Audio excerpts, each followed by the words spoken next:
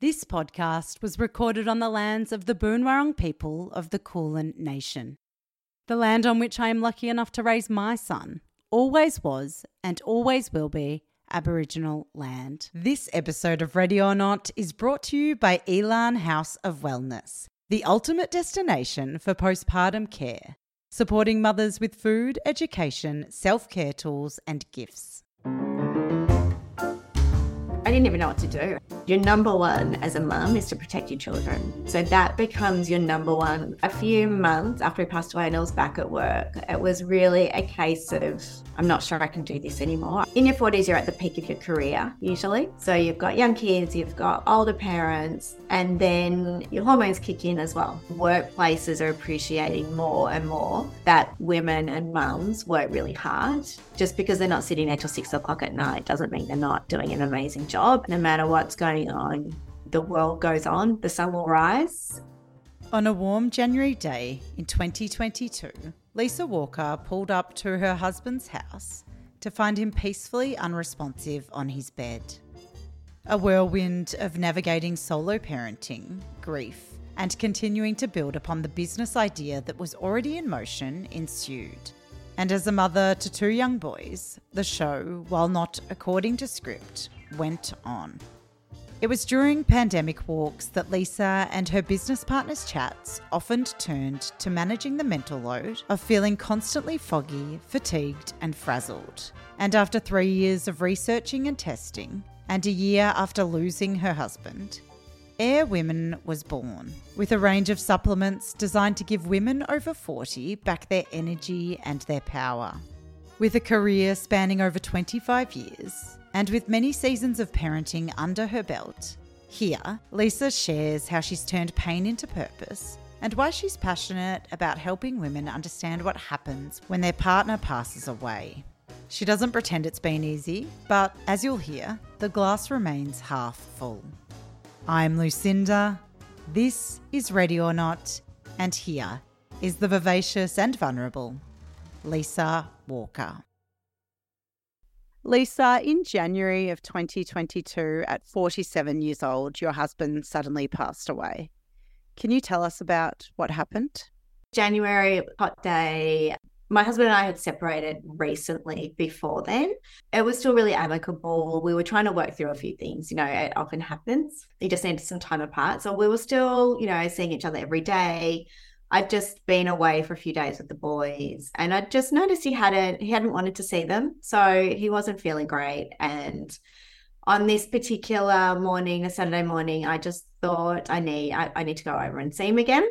And so I went over there and unfortunately he passed away. It was, obviously a surprise, shocking. You go into complete protection mode. I mean, I didn't even know what to do. I had to call someone. I'm like, oh my God, I've just found Ben passed away. What do I do? And they're like, call 000. So we do all of that. But you know what? It was hard. I had my 9-year-old in the car as well. So, you're trying to, I guess, call the right people, but then protect one of your children in the car because you don't want them, you don't know what to say to them. You don't know what to do.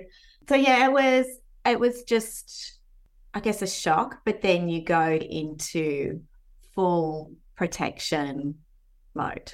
And so you're knocking at the door.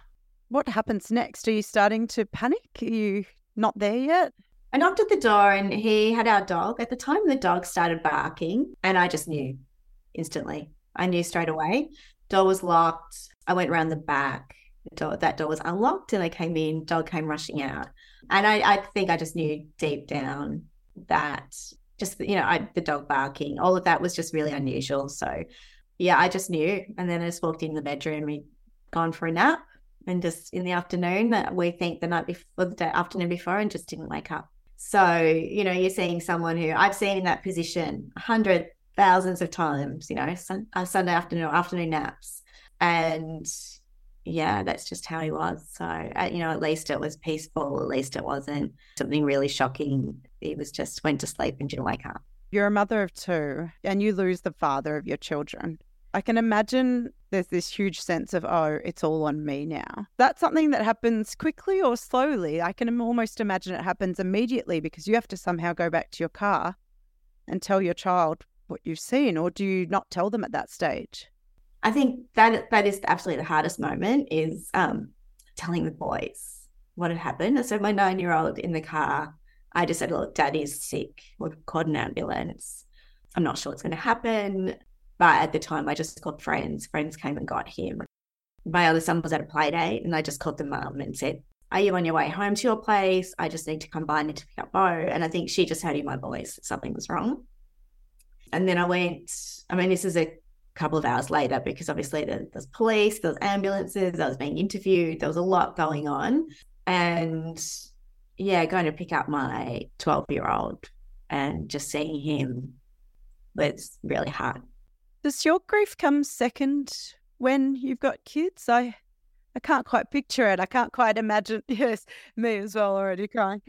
You go into mama bear mode is probably the one thing, and it's a fight or flight response, absolutely. And your number one as a mum is to protect your children. So that becomes your number one focus and it's hard because, you're speaking to people and police and you feel like you're probably coming off as cold, but you are just in protection survival mode. So it doesn't necessarily come out. I mean, you might have moments, I was shaking, there's all of that, but absolutely, the first thing is your children. When do you think you start to deal with your own grief? Because there'd be a point, we're still fresh in this. This happened less than 2 years ago, but I imagine there's a point when funerals have finished, people stop coming over every day, or people slow down in that way, where all of a sudden the dust is starting to settle and you're starting to live with your new normal. When does it start to become something that you're processing from your own point of view? There's no way to process grief. There's no right or wrong there. It's not a linear path. And like I said, it was really complex with us because there was a separation in the mix. There's that part of me that's like, what role do I play in this funeral? Whereas people were looking to me and I'm like, is this responsibility? Am I overstepping my mark by being involved when we were already going through quite a complex relationship at that time? So there's a lot going on. And he was also CEO of a media company, so that made it in some ways a little bit public. Not overly, I've always been really private up until recently. But the grief, it just catches you at weird moments and you can't control grief. And that's what I'd say to that. It's like another person. You cannot control it. You don't know when it's going to hit you. So I thought I was fine until I went into a change room to try on a dress to wear to the funeral and then completely lost it. Well, we find even now, and then I'll walk into the supermarket and be picking up some groceries, and then all of a sudden it's like your eyes just start leaking. It's like you just can't turn the tap off, and there's no rhyme or reason. And you go through every stage. There's anger, there's disappointment, and everything hits. But you have to roll with it because you can't fight emotions because they're going to come out at some point. And so you're in your mid-40s, you have 2 small children. All of a sudden, I imagine that parenting weight, I'm sure you had great supports, but ultimately, I'm sure a lot of that just felt like all of a sudden it was on you, whereas it used to be on 2 people. Yeah. You also had a business idea brewing that had started previous to the death. What happens next?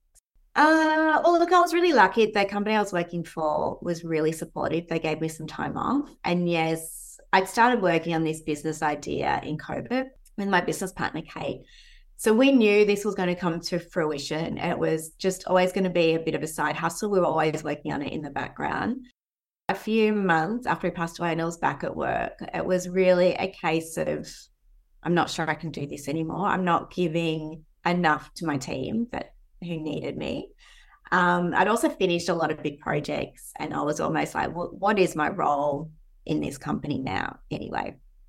So I was really fortunate that financially a couple of things fell into place and I was able to make a decision to leave the job and then work on the business. So, and the business, it was always going to be my turn. So Ben and I had always talked about, he'd set up, he's an entrepreneur, he'd set up his business, it was really successful. So we'd always talked about this was going to be my year. We were going to focus on this. We were going to invest into this company and make it work. So as far as the timing as me leaving to work on it solely, that probably was different, but it was going to happen. You just mentioned something that made me think something I've just glossed over is returning to work after loss. Yeah. And how challenging that must have been. Was it just one foot in front of the other? How did you do that? Yeah, well, the one thing that you don't know is that leave for bereavement is only like 1 or 2 days. So if you don't have annual leave or some kind of leave or a business that really understands it or gives you the time and is kind to you, then that makes it really tough. So I would imagine a lot of companies do, but I would also imagine there's a lot of companies who don't. So my boss was amazing. He's just like, take as much time as you need. I mean, I think it rocked everybody in the business as well. And then I was able to just work from home, and he was really good. He was like, just set aside time and do some deep thinking, do deep work, but then take the time you need as well. So I did that a lot, but then I did need to, and don't forget, it was also at the end of COVID. So we were working from home quite a lot. And the company I worked for was quite conservative. So as soon as there was any kind of outbreak, we were working from home. But then I found I needed that social. I needed to be around people as well, because the last thing you want to do is just be stuck in your own thoughts the whole time. So once the boys were back at school, once we'd got through the funeral, and I had that quiet time, which you kind of needed. And I don't have any family support here. I'm in Sydney. My family are all in Melbourne. So I didn't really have a lot of support, but I had a really good school community around me. And how did the school community wrap around you? And what did you notice about school peers? They're obviously young. Some of them may have understood the depths of what your sons were going through, and others might have not really known how to approach them. How did you find that time of them returning to school? Well, it happened in the January holidays. So what I find with kids is that they actually don't want to tell anyone. They don't want to be the center of attention. They don't want to talk about it. So we met with the teachers and with the school before they went back to school, because it was 2 weeks before school started. And it was just, how do we tell the other kids what's going on? But in the end, the kids were pretty quiet. They didn't want to talk about it. They still don't. They refuse to talk about it. But they're okay. I mean, they really were okay. We're okay, and they still are now. People, you would never know. You wouldn't have known at the time. They just want normalcy. They just want to go to school. They want to be around their friends, and they want to not talk about it and not have people in the house. They just want to be with me. And I think the only, not really a positive, but the only one thing is that they were used to being in the house with just me anyway, because of the separation. It wasn't all of a sudden void. It had slowly happened.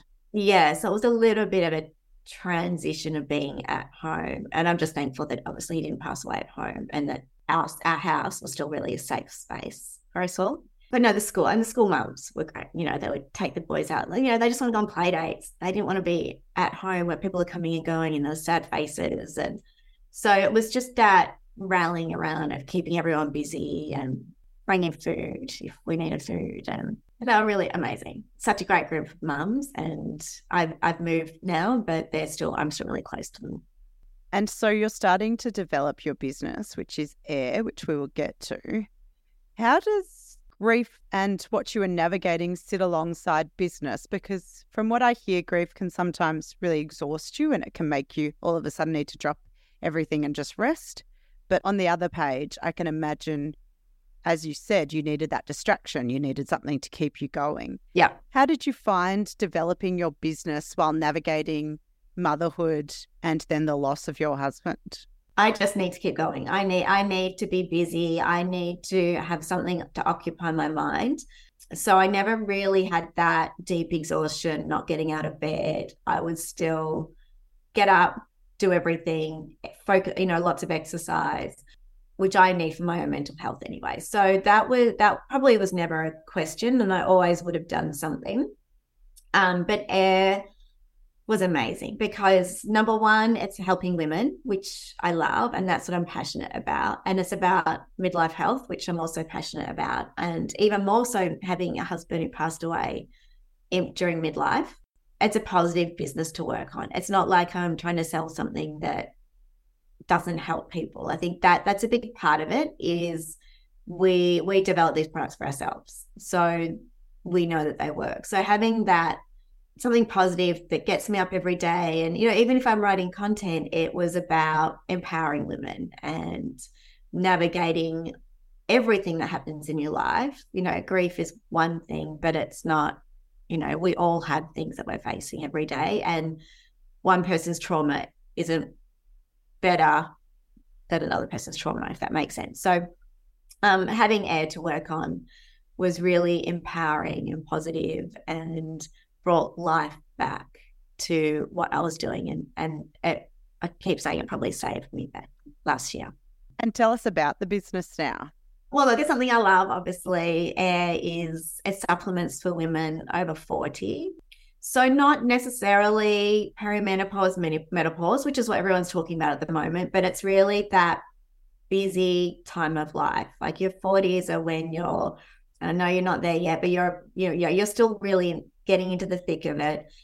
In your 40s, you're at the peak of your career, usually. So you're working really hard. Many of us had our kids later. So you still got young kids that are in, primary school, transitioning to high school, and they do really need you. And then the flip or the other end of that, the book end of that is that your parents are getting older. So a lot of the time you become caretaking at both ends.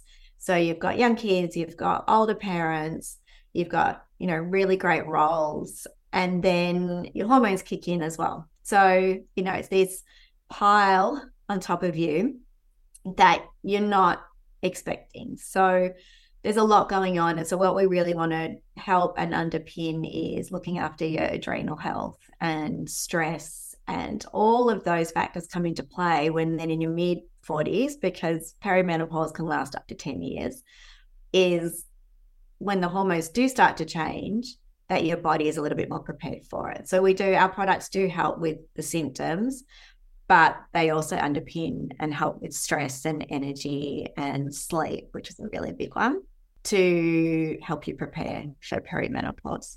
And when it comes to the nuts and the bolts of the business, I imagine creating a product range in the health space is quite arduous. How did you go about it?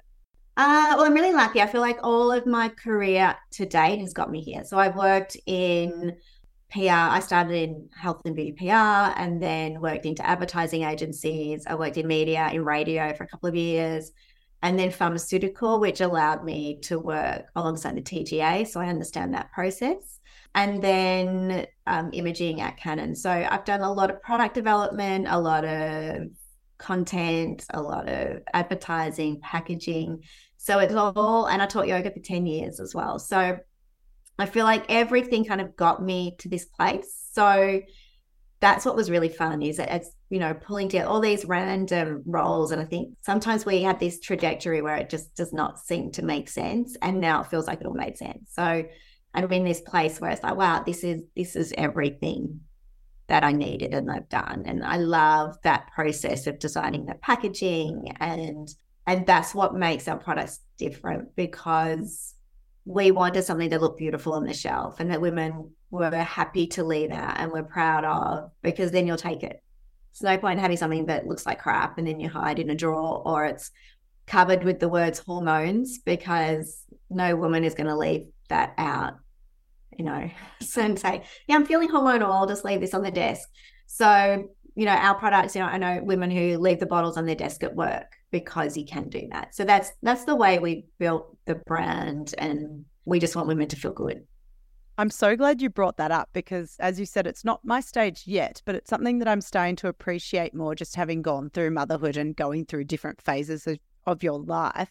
And I was listening to a Mamamia podcast this morning that couldn't have been better timing for our convo, actually, because Mia Friedman firstly talks about the fact that Cate Blanchett, she was on a panel with her and she went through menopause on the earlier side of things, around 36, when she was trying to fall pregnant, and the utter shame she felt in the fact that she was going through menopause early, and that she'd try and figure out if her friends were, she'd bring up supplements and just see if anyone knew what she was talking about, essentially. Why do you think there is so much shame around this phase of a woman's life when it happens to us all? I do think in the last 3 years since we started working, even when we started working on air, we were like, no one's talking about this. And that's how it started for us, because in lockdown, we were doing 10-kilometer walks every day. So they're probably conversations we wouldn't have had unless we'd run out of conversation. So we were like, oh my God, I'm feeling like this. We're doing 10 kilometers 3 times a week. How are we still putting on weight? So all of those things, the conversation is happening and it's out there now. So it's gaining momentum. But I think that's also women my age. You know, I'm really just asking my mum about menopause now as I'm starting to come into it. So someone in their 30s, they are going to be difficult conversations to have with your friends, because you are thinking about having kids, and 30s is that really manic decade of wanting to achieve. I call it the achievement decade, because you want to have kids, you want to get to a certain point in your career before you have kids, because there's all these expectations. So I think to have, number one, it's a bit of a shock that your body isn't doing what you planned, but also it is hard to have those conversations. And I hope that because we're having them now ourselves at an older age, it's going to permeate down so that more people are comfortable with it. And I think men are starting to understand it a little bit more too. It's definitely more in the zeitgeist. And in this same conversation, Mia Friedman and Holly Wainwright jostle with whether it's good or bad, or not whether it's good or bad, but they jostle with the positives and the negatives that can come out of women talking about these different phases of baby brain or pregnancy or postpartum or menopause in the workspace, because they think sometimes it can be weaponized against women, but sometimes it's really helpful. What's your thoughts on that? How do you think we should be talking about menopause when it comes to career? And what would you hope that society would learn from that, rather than going, oh, she's moody today, she's having a hot flash, let's get her home? How do we shape these conversations in a positive way? It's a really good question. I'm not sure I've got the answer to it. I think the number one is to start to normalize it between women, because it can become that movement. I mean, even if you can go to the office and say to another woman, God, I'm feeling like shit today, I feel like I'm going to lose it, then that's okay. And I don't know that you can necessarily start having these conversations around lots of men. And I do think that is changing, but they just don't understand it. The generations coming through now absolutely do. And it's a different type of conversation. But even if I tried to have this with my husband, he would have laughed about it or made fun, or, as you say, kind of weaponize it. So because there's nothing that his cohort loved more than talking about a woman who is high-pitched or, emotional. Or... Yeah. So it is changing though. But the number one has to be women lifting each other up and talking about it themselves, because that's the only way that movement is going to happen. When I think about the Christmas holiday period, I feel both excitement and dread. It's a time of joy, but it can also be stressful. And even more so as I head towards the end of my second pregnancy with a busy toddler in tow. With this in mind, Elan House of Wellness wants mothers to prioritise themselves this summer. Through their incredibly thoughtful offering of dry mixes like the dark chocolate banana bread, traditional Chinese medicine mixes, I can't wait to try the Restore herbal soup in my upcoming postpartum, and gifts including affirmation cards, beautiful body oils, mists and creams, Elan House of Wellness is changing the way we think about postpartum care and looking after mothers. Whether it's a gift for yourself for getting through this crazy period, or something for the special mother figure in your life, you can shop their range of family and pregnancy-friendly products at elan.house. All of their products are carefully curated through a contemporary interpretation of ancient Chinese traditions that believe that when you support the well-being of the mother, you in turn support the entire family. Listeners of Ready or Not will receive 10% off using code POSTPARTUMREADY at elan.house. This offer has no expiration date but excludes 28-day postpartum packages and gift certificates. And often we've heard in the past that women in their 40s or maybe closer to their 50s start to get a little bit forgotten about, a bit lost, especially in the workplace lens. We start to be perceived as over the hill while our male counterparts are at the peak of their career. They're like thriving, and women start to perhaps be perceived as aging. Do you think that's changing too as these conversations start to come up? What happens is you have kids, and at some point, unconsciously, or not, there's a lot of unconscious bias everywhere. And that was even when I was in my 20s, I had friends who were going for roles, and the feedback would be, well, you're married, you're probably going to have kids in the next couple of years, we might give this job to somebody else. That's changed. So again, it's changing now, but I feel like women are really empowered in business now. And I guess what I'm trying to say is when you've got a family, someone's career is always going to be on the back foot. And it's often the person who isn't the highest earner in the family, whether or not that's male or female. And it's not on purpose. It's just that if you've got sick kids, and particularly now in daycares, if your child has a runny nose, they're going to be home for 5 days because you're not allowed back. So at some point, no matter how busy I was or how busy Ben was, even if we split it, someone's taking the greater amount of time off work. So unconsciously within a family, that decision gets made. So yes, women, we're lucky we can work from home more now, but there is that sense of being left behind because you can't be as committed to your role. And it depends on the workplace, because I know I would hire any woman, any mum, because I just think they work harder. They're not wasting time. They're not talking. They're not sitting in the kitchen and having hour lunches. They're getting their job done and going home. And that's good because you've got priorities. You're not wasting time, but you're also, I find women, they want to prove themselves. They want to work hard, because I was in that position. It was like, if I've got to leave at 5 o'clock, then I'm going to work really damn hard to make sure that happens. So I think now workplaces are appreciating more and more that women and mums work really hard.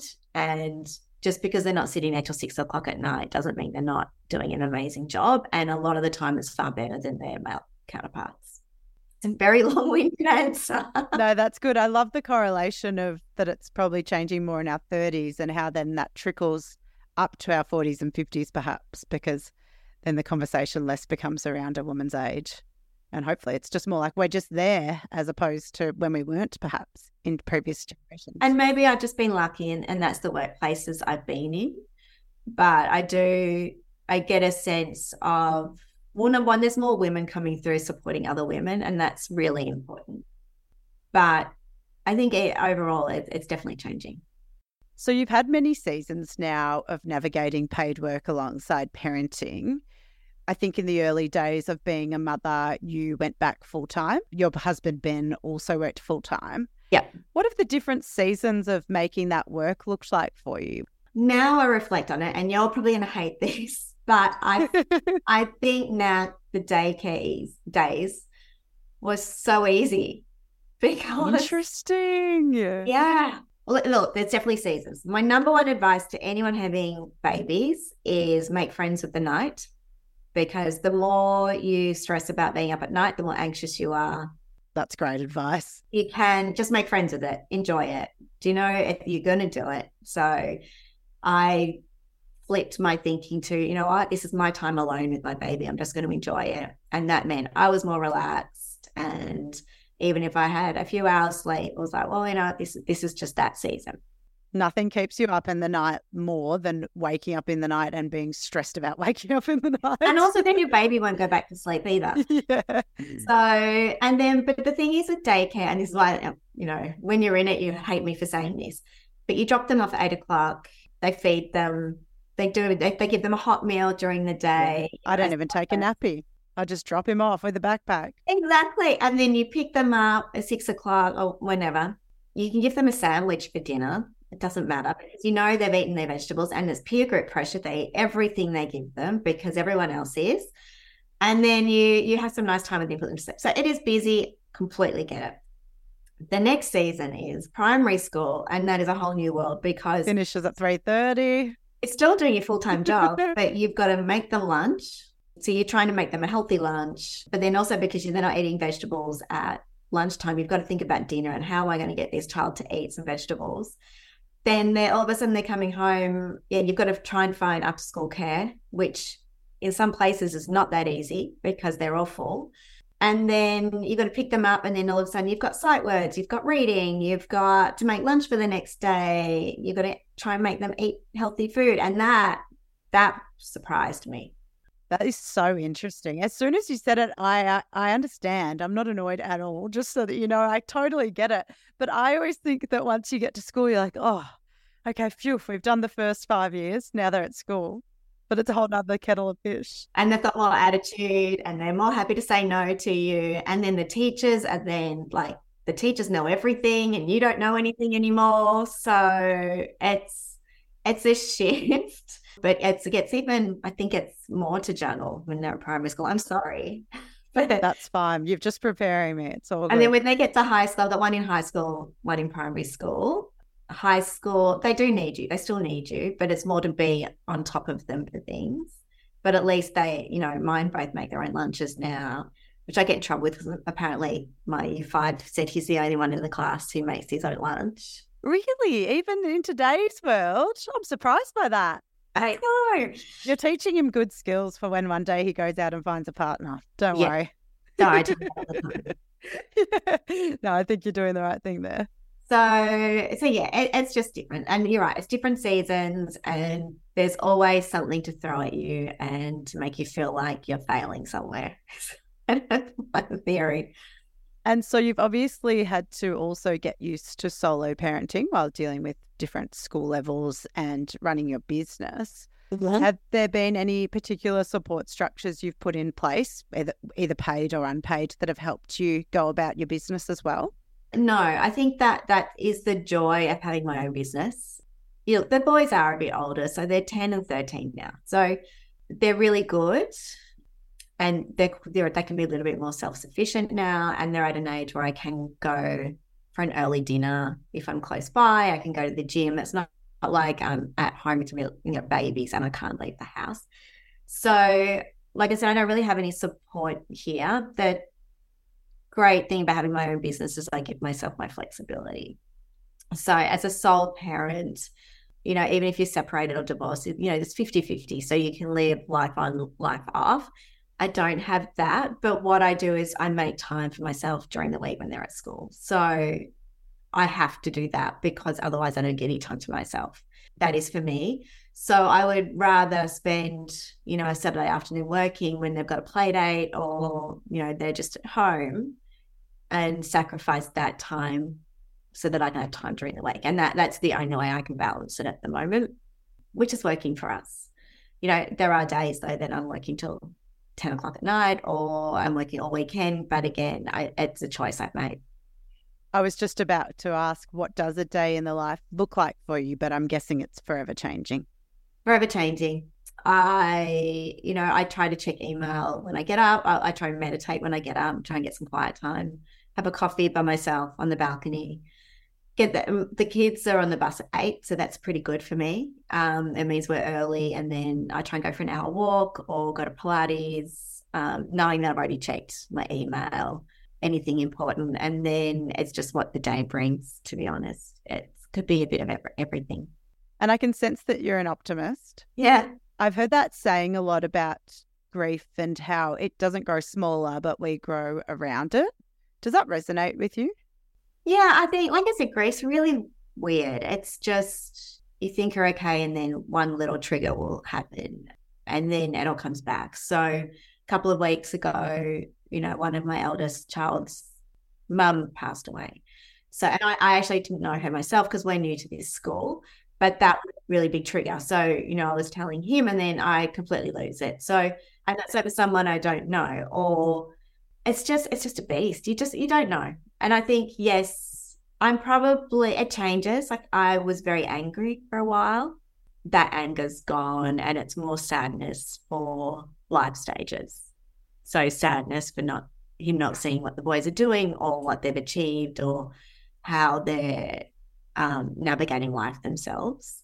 So what I have learned though is if I'm okay, the boys are okay. Equally, if I'm not okay, everything falls apart. But it's also important for the boys to see when I'm not okay. So it's important that we have emotions and that they can see me get upset as well, and that it's okay. And we talk about that, and I might just say, Mummy's having a bad day today, but we'll be okay. And they understand that. So it's just being open, sharing. And you say that yoga has helped you. How so? Absolutely. I think the one thing that yoga and doing it for so long and teaching it for so long is that I'm quite happy to sit in my emotions. So if I'm feeling something, I will often just sit there. And if I'm crying, then I'll just sit there and cry and think about it and just sit in the emotion and live in the emotion, because that's okay too. And just having it's tools of meditation, it's tools of even just breathing exercises that come naturally to me, but don't come naturally to other people. So yeah, I think it's just these inner tools. I do a lot of watching of other people. I've learned a lot about other people because a lot of yoga is around taking your ego out of things. So I try to do that as well and understand other people's emotions and the boys' emotions and other triggers. So it's a lot of watching, a lot of just acknowledging and learning. And something you're passionate about, perhaps making sure other people are informed about, is the finances that can come up with death, and that's just a whole nother big kettle of fish to navigate. Can you tell us about your experience with that? Yeah, it's a whole other podcast. And this is, that whole ready or not. No one expects to be in this situation. But the one thing that, Ben and I talked about, we never had a will. And it seems ludicrous that we didn't. But in his head was, but if something happens to me, you just get everything. And I was like, oh, yeah, sure, that makes sense. And even in my head, it was more, we need to have this in place so that if something happened to both of us, that we knew what was happening with the kids. And that was probably my argument. And then we also had separate finances. And it was just something we never, obviously we had a mortgage together, but we just always had separate finances.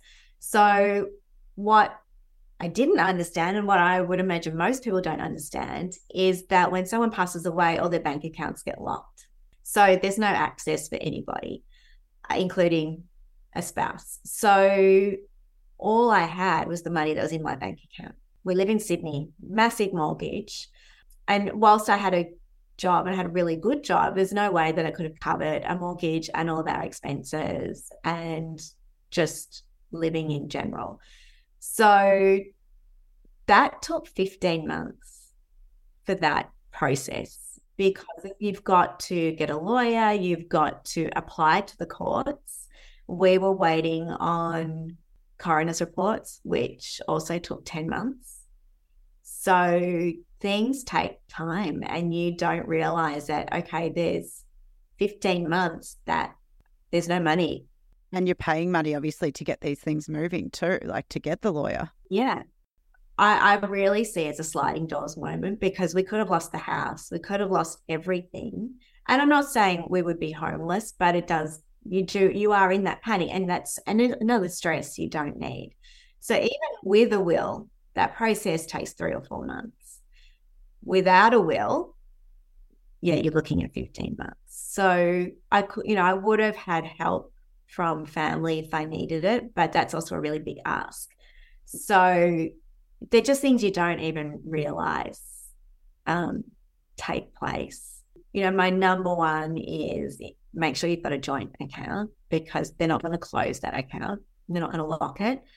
And make sure you've got a will in place, because it just speeds up the whole process. And make sure you've got access to money to cover you for those first couple of months. And then we had everything else right. We had life insurance.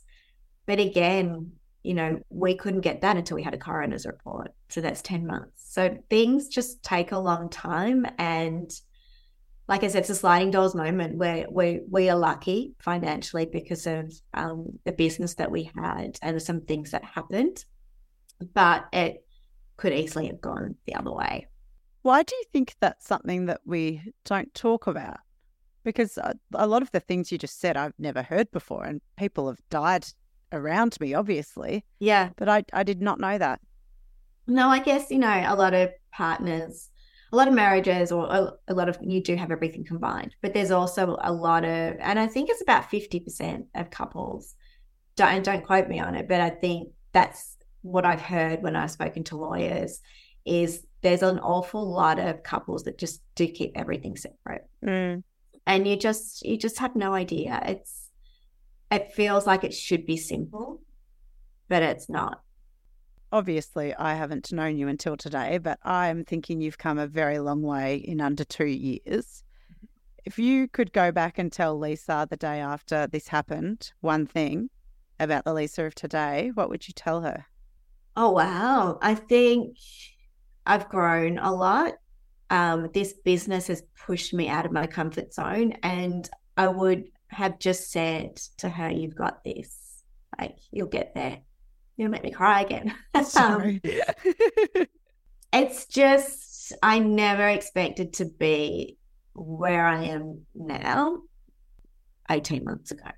You know, it's been a process. I've moved house, I've moved the boys' schools, I've, you know, changed a lot of friendships.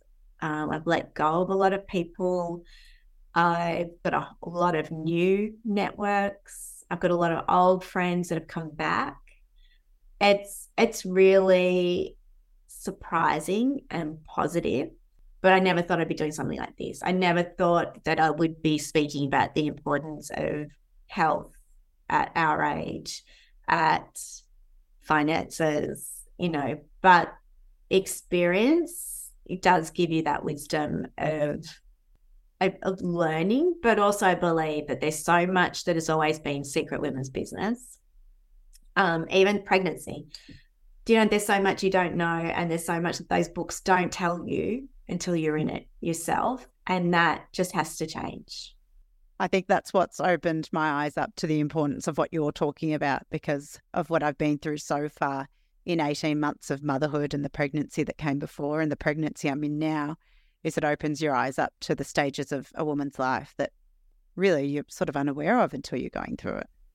Yeah, and that's what Kate and I are really positive. So Air at the moment is very much, you know, over 40, but where we want it to be is that it's a company that really focuses on stages of life, because they are really important and women need different support at different stages. And it's not just about different products, but it is about talking and understanding and sharing. And the more we do that, the more we're equipped to move forward.